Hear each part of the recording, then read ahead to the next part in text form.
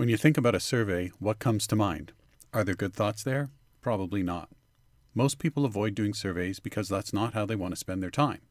Or maybe they don't want their opinion on the record. Maybe they've had one too many.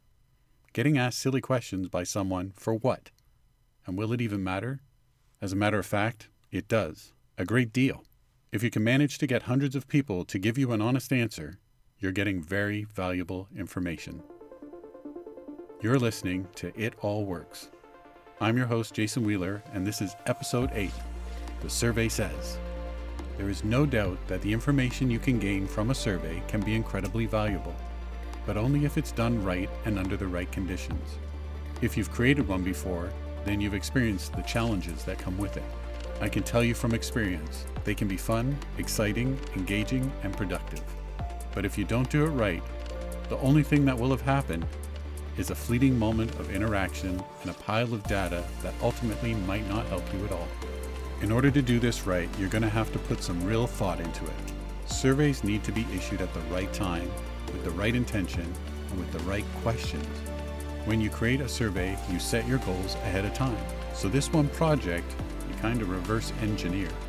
If you want to get a specific sample of data from people, the first thing you will need to create are the questions that will get you the clearest answers. How many questions and what type are going to be able to get you the definitive answers you need? Will it take 1, 5, 10? Will they be binary, yes or no, this or that, multiple choice, a scale, or maybe worded answers? As far as how many questions, there is one protocol you should follow first. Use the least amount of questions in order to get the answers you need. This is so important. When you respect people's time, they will help you. And if you ask too many questions, they might check out and not complete the full set. There are people that like to ask some light and fun questions, but all you're doing is wasting time, yours and theirs, and collecting useless data. Being a minimalist with your questions is the best route. As far as the type of questions, ask the questions that will give you the answers you need with the least amount of variables. Which means, if you can get your data from a yes or no, or this or that, great, do that. If it takes more options, then multiple choice is the way to go. A step further is multiple choice with explanations.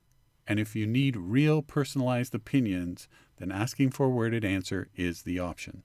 The reason you want to reduce the number of variables is for recording, sorting and calculating the data from those answers, creating the analytics.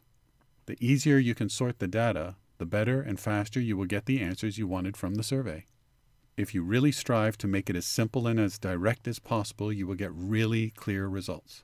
If there are too many variables, your results will start to get a little gray and foggy. Keep that in mind. I want to share 2 short stories on 2 different surveys I experienced that touch on this. 2 different restaurants issued surveys. One of them nailed it, and the other didn't do so well. The first restaurant was a long-running family business that had grown over 40 years. They were the average diner, convenient. At the end of every meal, they stuck a survey in front of me with a bill. And every time, the server prompted me to fill it in. And it was 7 questions. You know the ones. 1. How was your meal? 2. Was the table clean? 3. Was the server polite? 4. Did you get your food in good time? 5. Was the environment friendly? 6. Did I have any issues? 7. Would I come again? This is your typical how did we do survey. Now, I know this isn't the online stuff, but bear with me. You have to wonder, why did they ask me every time? Do they have no clue? I've been there 100 times. Are they tracking how I feel about their restaurant each time? Probably not. Their motivations were different. These type of surveys are follow-up and are quality checks and are looking for red flags. And there might be some sort of motivation for the employees to get good comments from the customers. Maybe that's why they prompted me. Over my 100 visits there, I can safely say that all aspects of their business diminished in quality over the years, slowly, as much as restaurants do. But that survey they kept giving me didn't really help them, because they didn't use the feedback, probably didn't really analyze it. But when something red flagged, they probably acted on it. To be honest, I stopped filling them out after the first 20 times. After 20 visits, I'm a regular. You should be getting it right for me all the time. Regulars in restaurants are the golden standard for clientele. The survey was a real time suck and poorly executed. The other restaurant was fairly new. I had been there a couple times and they were very personable. But on the fourth visit, I ordered something new on the menu. This time was the first survey they gave me. Sir, because you've ordered this new dish, I wondered if you could complete a small survey about it for us. First of all, it was very cool that they wanted to know what I thought of their new menu item. I felt empowered. The survey was 3 questions. What made me choose the new item? And there were 4 multiple choice options. Number 2, did it meet or exceed my expectations? Yes or no? Number 3, is there anything I would change about it? They gave me this survey after they gave the bill, not with the bill. When they went to go get change, I filled it in. They didn't expect it, they just asked. They did it right. They probably got a lot of people to answer the survey because it was specific to the individual. I made a choice and my opinion became important or special. And the questions were very to the point. The first 2 told them what they needed to know, and the third might have gotten them some new ideas. I completed it in less time than it took them to get my change. And only at times when I tried something new there was I given a survey, and over time I could tell the survey helped them make their decisions. But that's the restaurant business. Let's get digital and talk about online surveys for your business. While both of those surveys were basically follow-up, I look at there being 4 main types of surveys: discovery, participation, research, and follow-up. Each one of those are unique when they are issued and what they are looking for. Timing and purpose are important. Discovery surveys are for first encounters, and they are usually trying to find out more about you to speed up the targeting process for a business. If you add yourself to a business email list, they will want to ask you where you came from or how you found them. They like to know what you're interested in, or maybe your wants and needs and goals. All this right at the beginning so you can help them be more specific to help you. Participation surveys are issued when a business wants to create interactions in some way.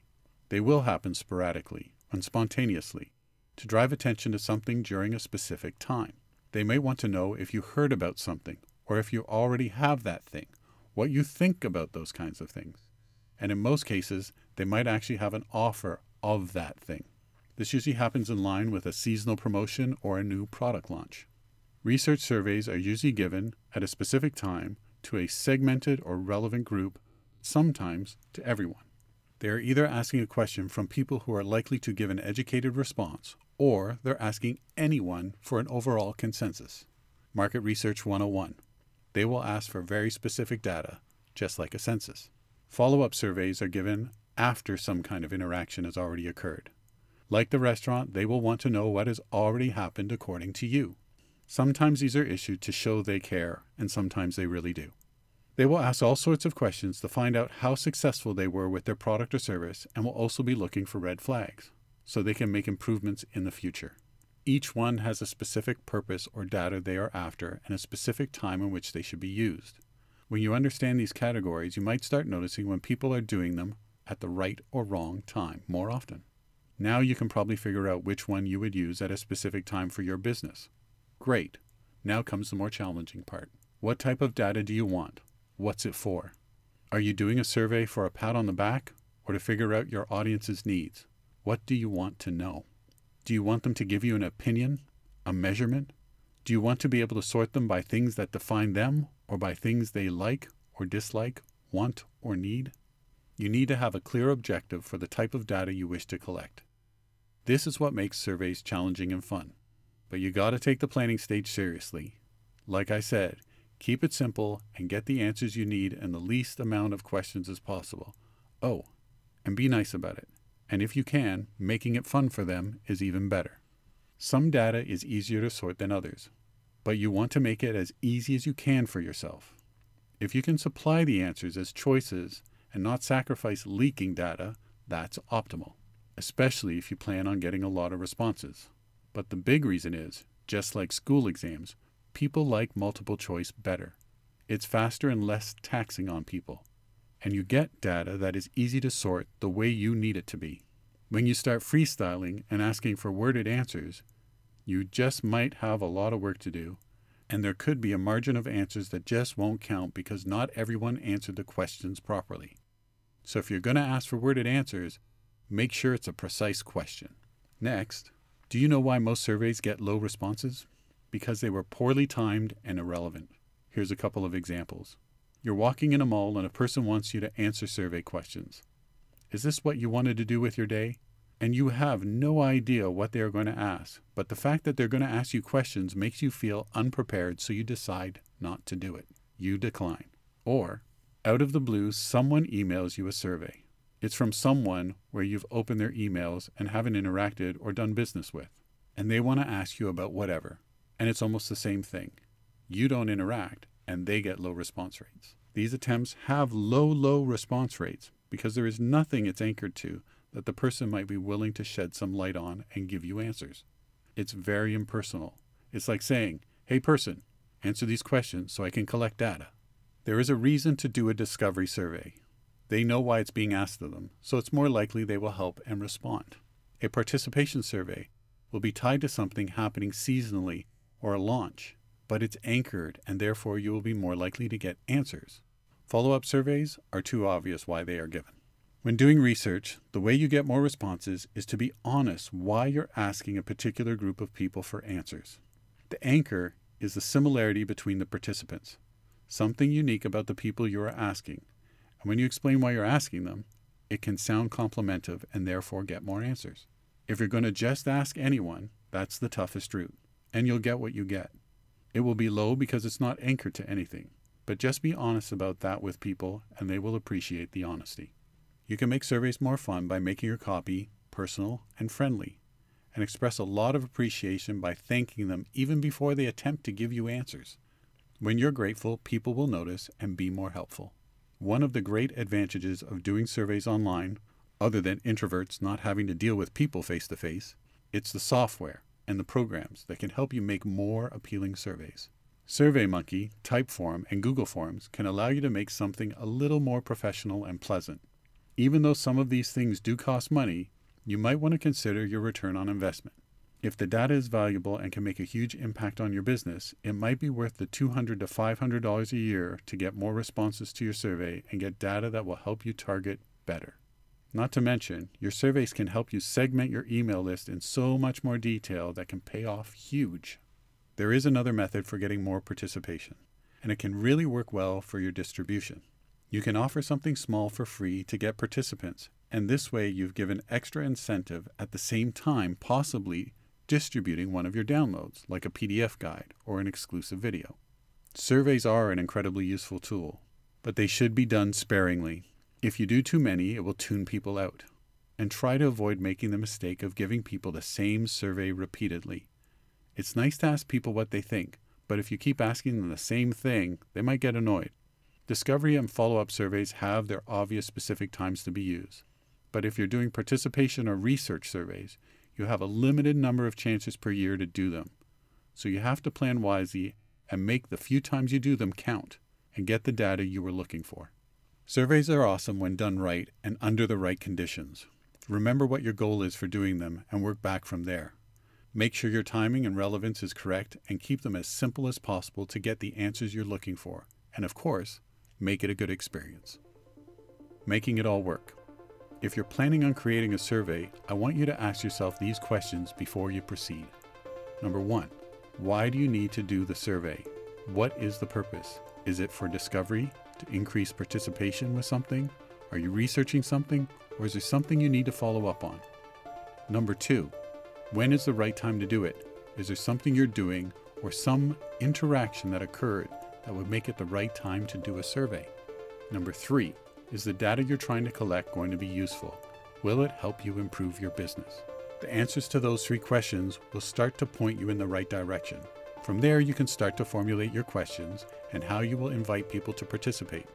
And always make sure you're going after the right audience to participate. If you have any more questions about this episode or would like to learn more about creating an effective survey, you can email me from this episode page on the podcast website, itallworks.com. I love hearing from listeners. If you want to be a part of the discussion on this week's topic, join the It All Works Facebook group. I share some extra content and posts that will continue the conversation there. Thanks again for sharing your time with me. Until next week, take care.